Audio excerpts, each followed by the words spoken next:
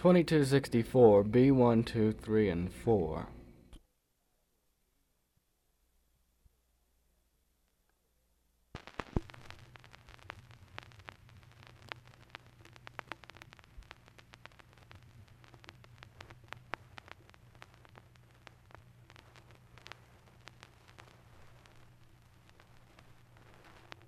When you go out on a Grand Coon out, you want to hit quick club very stout, with one end sharp and the other end bunt, and that bit way for the Grand Coon hunt. So hunt, you hunters, hunt all night till broad daylight, to skin your coon in the morning.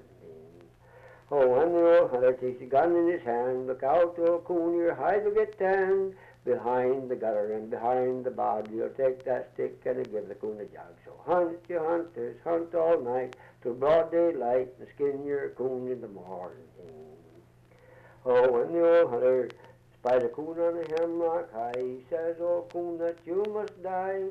He levels away with his old smooth bore, and the rifle ball makes a raccoon roar. So hunt, you hunters, hunt all night till broad daylight, skin your coon in the morning. That's all of it is. That ain't good with the damn, I didn't get the tune of it. You see, I didn't get on that tune that goddamn.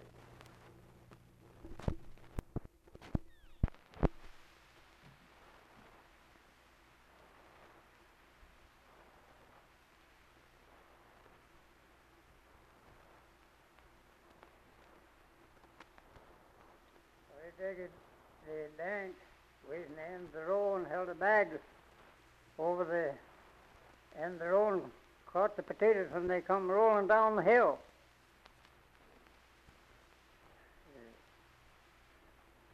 We was getting out a pile of logs one winter on around the river. And we cut our logs and we banked them on the river. And in the spring, when the ice and snow went off, we started a spring drive of logs. Well, we drove those logs downstream for a couple of weeks. When we come to a set of camps that looked just like old Paul's camps. So we drove for a couple of weeks more and we come to a set that looked just like old Paul's. So we started the third week. We began to think there might be something wrong. So when 2 weeks is up, we come to the set of camps again, and we went ashore. And sure enough, it was old Paul's camps. And there we'd been driving those logs right around the river all that time. Never knowed no difference. It didn't know that river didn't have no beginning, no end. Just rode in a circle. So we was up against it. We had to save our logs. So we hitched up old Babe, big blue ox on the breaking pole, and we pulled the fire over from Round River into Manistee, floated the logs down the river, down the furrow into Manistee, and saved the logs. That is the winter, cold winter, that we had such a big crew. The cooks couldn't keep the salt and pepper shakers full. They was all fagged out from running back and forth trying to keep the shakers full. And you know how a lumberjack likes salt for his beans. Well, Paul and me got the idea hitching a team iron gray on the salt and pepper wagon. So I drove that team on the salt and pepper wagon up and down the table in the cook shack all the rest of that winter except Sundays. Sundays we'd have prunes for breakfast, and it'd take me all day to haul the prune pits out. I guess you've got enough of it. Did Paul ever get married, anybody? And you get it on there now? You get it on there now? You get it. It was on one bright May morning, a sparkling blaze of dew. I was on my way from Jackson, where I was forced to go. The curse on George the Gator give me no credit gain, for my heart was sore within me for the lake of Pontchartrain.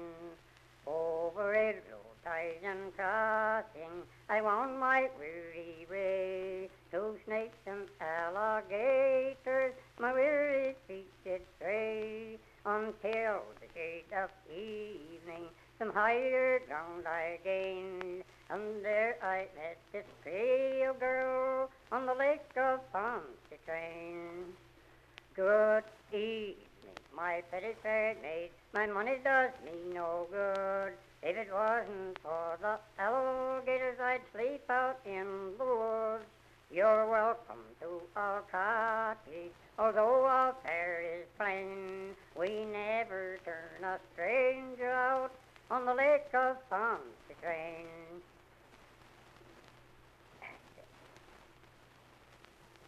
I tried to paint her beauty, but it was all in vain. So handsome was this Creole girl on the lake of Pontchartrain.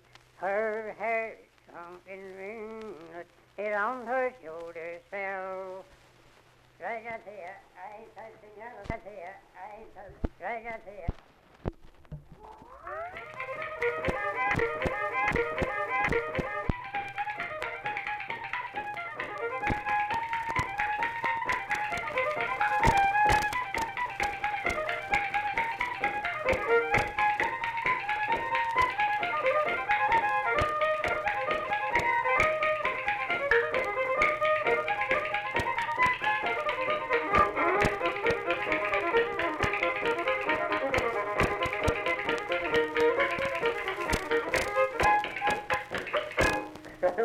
Well,